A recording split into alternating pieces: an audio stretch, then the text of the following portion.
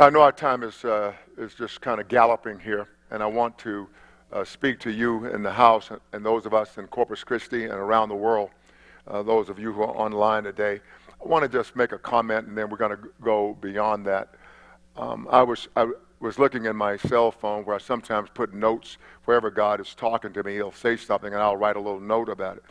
And I was looking at my phone, and this came up. I am not going to tiptoe around sensitive issues anymore. Amen. That's what I said. I'm not going to tiptoe. Thank you. Thank you. And so this kind of gives you a bit of a hint where I'm going. My subject is for the love of God. And this happened. Let me read a little bit of something to you here. It was sometime after midnight this Friday, which would have been very early on the 16th of January, Saturday morning, that the Lord woke me up. As he woke me up, I was praying very strongly for the president in my sleep. I'm solidly asleep. I wake up praying strongly, very strongly for the president. I did not ask why. I just prayed with fervent love. And I changed this message. I was not going to preach this message, but I had this fervent love for him. Now I want you to hold tight, because our minds always go to where we ought not go. This is not a political statement for me. This is a spiritual experience, because in my natural mind, I would think that I wouldn't have been in this place. Don't get too quiet. I did not ask God why. I just prayed with fervent love. Perhaps you remember this happened in the summer of 2020, just last year. I was awakened praying very fervently for the president at that time. It was also shortly thereafter that the Lord showed me his great love for many of the president's supporters who do not know the Lord but are fervently behind him. God's love for them was unequivocal. That is, leaving no doubt. It was unambiguous. It was totally clear. That is, it was not what we would call vacillating or indecisive. Nor was this love given because of something the president had done toward God. It was just God's love applied to someone who needed it. I prayed fervently to the break of day. This was unquestionably the love of God which had encapsulated me. I did not think about any of the president's actions that I strongly disagree with. I was caught up in the will of God. I was caught up in the will of God, a will that is for you. The love of God was so compelling, there was not a will to resist. There was no will to resist it. Actually, resisting the Lord did not exist in the sphere of divine love where I was. There was a sphere of divine love, and resisting had no place. See, some of us here resist God. Resist God. We only do and go to where we want to, what we want to do and where we want to go. We only hear God saying the things that we have thought of beforehand. But it didn't exist in that sphere of divine love. There was an irresistible law at work. It was the law of love. Contrary to what many evangelical leaders are saying, and I want to go on record and say I disagree with most of them. I disagree with them. They have been pitiful at best, horribly deficient at worst. So contrary to what these evangelical leaders are saying, God wants to save the president, wants to save him. I saw that in the summer. I was a little surprised in the summer, but I was praying already when I woke up, so I had nothing to do with it. I've been praying, asking the Lord to make me better. I pray you pray that. I hope you are praying that. You know, don't just sit up and think you got it all figured out. I'm not fast, I'm not boasting, but I'm giving you information. more in the last 5 months than I have in my life in any period like that. I was looking so bad one day, one of our members said, "Pastor, you look bad." And I thought, I'm going to get worse than this.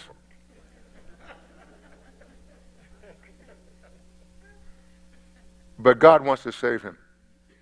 He wants to save his soul. And he has had me praying for him this second time in an astounding way. I believe that God wants me to call President Donald Trump brother. I really believe that. Many of our leaders have wrongly declared him a believer in Jesus Christ. They have politicized it for personal gain. These are people we call brother and sister. They are politicized. One person had the audacity to be called an angel from South America and Africa. And they've been prophesying. They haven't prophesied, they've prophesied. I heard saw a caption of one of our evangelical leaders, son of a very, very famous evangelist. I won't call his name yet, but I'm prepared to. He has so politicized this thing, it is downright shameful. And if I had him here in this sanctuary or outside in the parking lot, I'd go out right now and rebuke him because it's wrong. And it's wrong for the church to take the positions we have taken. It's wrong. We have not been kingdom. And God saved us, and he has given us a kingdom. He says in Luke, he says, "Fear not, little flock, it is your Father's good pleasure to give you the kingdom." And we think that the kingdom is our little pinpoint thoughts. It's not right. There's no political agenda in what I'm saying. I have nothing to gain. I don't want anything they have. If they have billions of dollars, I wouldn't take it. If we, the church, would love as God loves, and I've experienced it more than these 2 times, but these 2 times are very stark. When God poured out something for me, I know what it is, and I'll tell you in a second. But when God poured out this kind of love, I knew of a supernatural experience that I trust, I pray that all of us would have. And then that means that we will be then usable to God rather than thinking things are a no-brainer. We're living in such a complicated world, you should never say that's a no-brainer. But we must present everything to God through prayer and supplication with thanksgiving. There's no doubt that we can change the world. And I'm not suggesting that every single person in the world would come to Jesus, but so many would come that we would change things drastically if we would only just lay down our carnality and give ourselves to God. And it's so mind-boggling that so many would say, "Well, that's not my problem." And I would say, as they used to say in the oil business, "You're the very one." The scripture says in Romans 5:5, "The love of God has been poured out in our hearts by the Holy Spirit who was given to us." The love of God has been poured out in our hearts by the Holy Spirit who was given to us. Those of us who have the Holy Spirit have the poured out love of God resident in our hearts. We have the poured out love of God. That means that either we don't have the Holy Spirit or we are refusing Him. And either is bad. God's love is unequivocal, and I would like to say God's love for sinners is unequivocal. It's amazing how in this craziness that we have found ourselves in this nation, somebody would think that they know more than everybody else and stage a coup in America, stage a coup. I can't be silent. If I could be silent, I should be fired. God Himself sent an angel, dragged me out by the nape of the neck and the seat of the pants. I cannot be silent, neither should you, but you should not be taking sides in this war because you don't know what God is doing.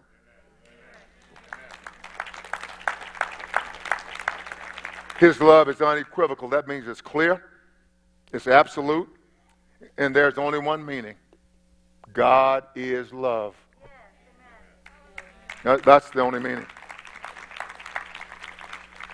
And I know that so often whenever one talks like this, minds start to just rumble. But I have no dog in this fight. My one desire is to do the will of God and to be bold in the will of God. Jeremiah 31:3 says, the Lord has appeared of old to me, saying, yes, I have loved you with an everlasting love. Therefore, with loving kindness I have drawn you. And so God's love is everlasting. It is also, therefore, relentless. It is relentless. God's love doesn't give up. The reason I'm here today is because God's love doesn't give up.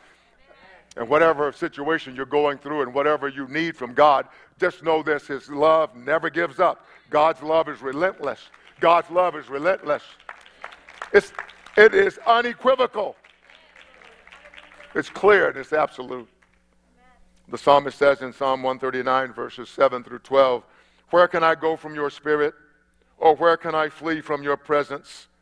If I ascend into heaven, you are there. If I make my bed in hell, behold, you are there.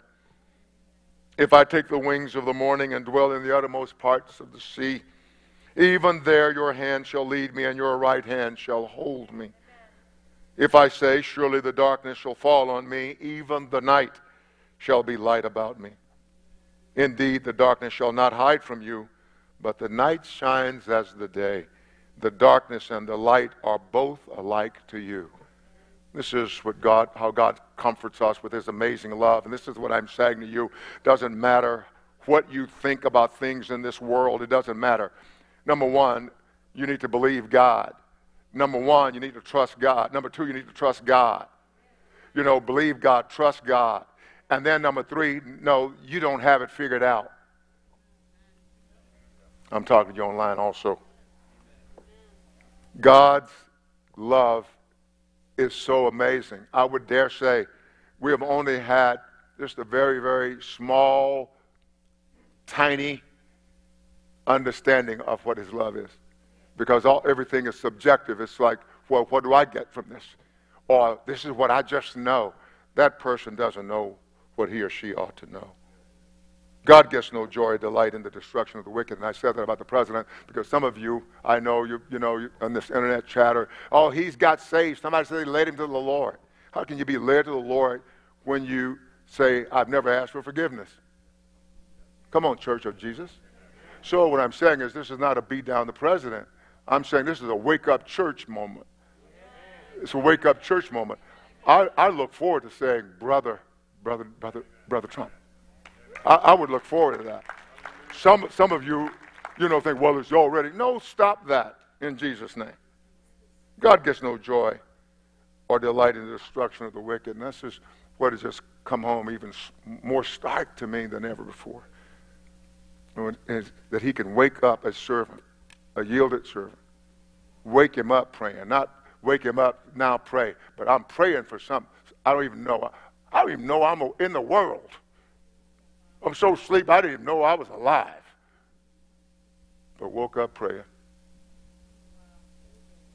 God showed me a picture in the summer where there were some of the president's supporters, and they were saying vile things that would take away my future, things that would take away my children and my grandchildren's future, your pastor's grandchildren and children. But then the voice says, I love them. I said, wow, Jesus, you sure challenging me. Yeah, I love them.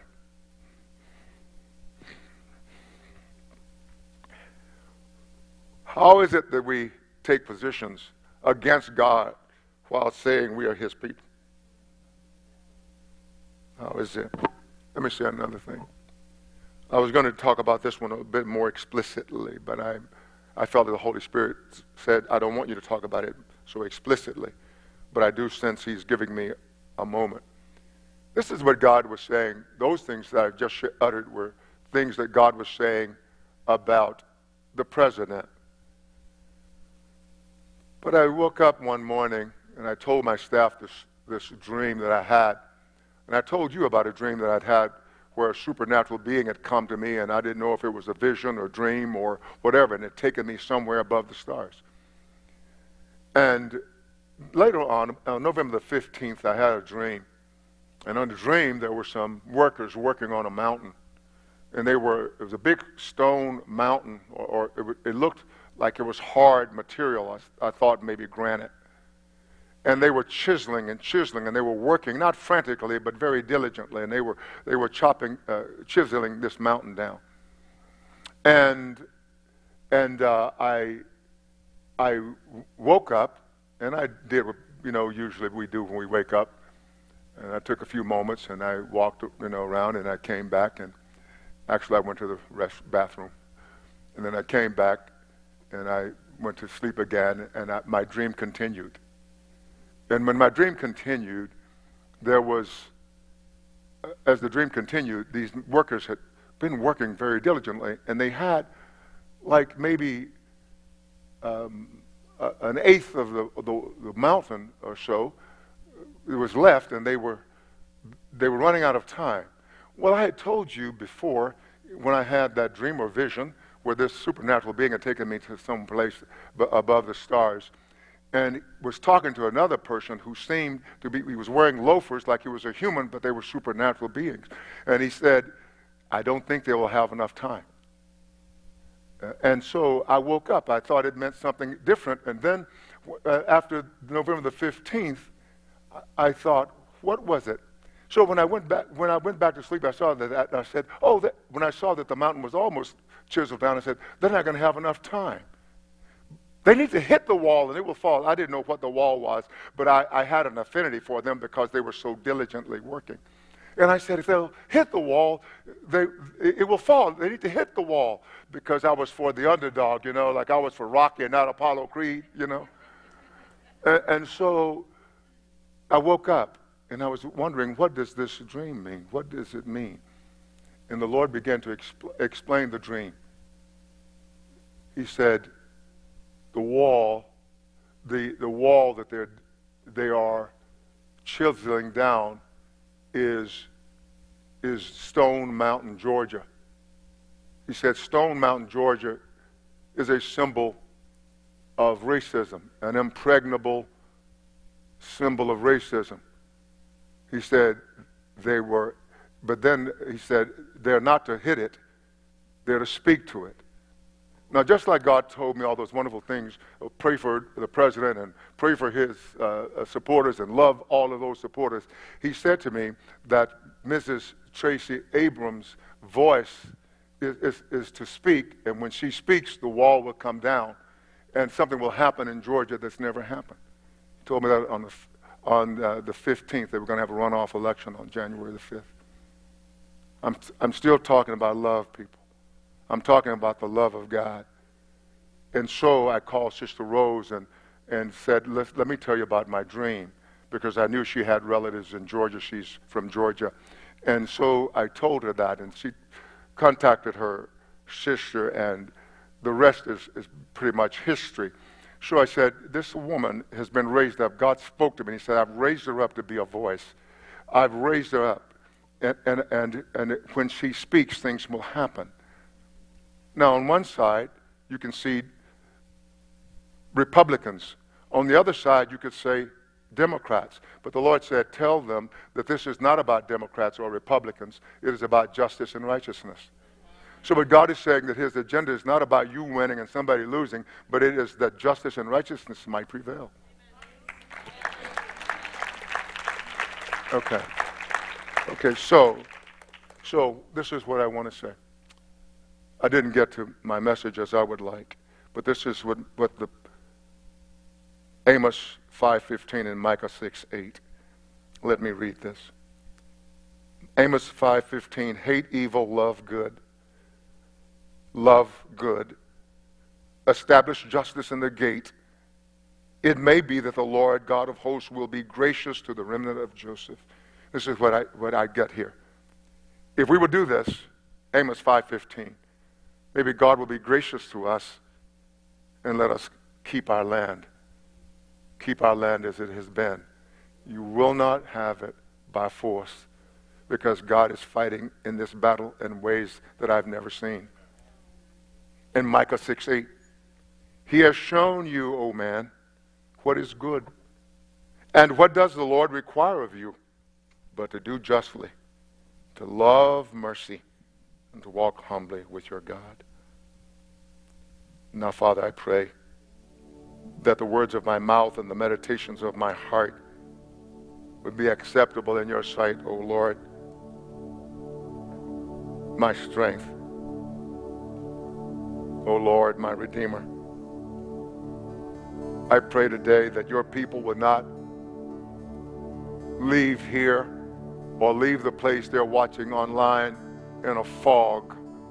I pray that their own opinions will not get the best of them.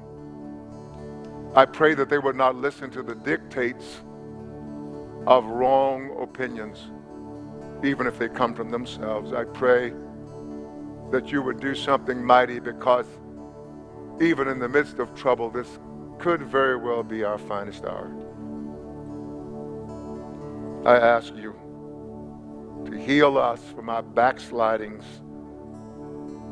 heal us from our partisanship and our wrong ideas. Heal us so that we don't cause division and dire divisiveness in the body of Christ, thinking we're doing you a service. I pray in Jesus' name that we would be like you. We would love our enemies. We would do good to those who hate us. We would bless those who curse us. We would pray for those who spitefully use us. And to the one who strikes us on one cheek, we'll offer the other. And if they take away our cloak, we will give them our outer garment too. And those who ask of us, we will give to them and not expect anything in return. We will not only love those who love us. For what credit is that to us? For even sinners love those who love them. And we will not do good just to those that we like or those who have done something for us. For even sinners do the same. We thank you. We will be like you. We will be like our God. We want to be your sons, your daughters. For our Father makes his sun to rise on the evil and on the good. He sends rain on the just and the unjust. We'll be like you, Lord. We thank you in Jesus' name.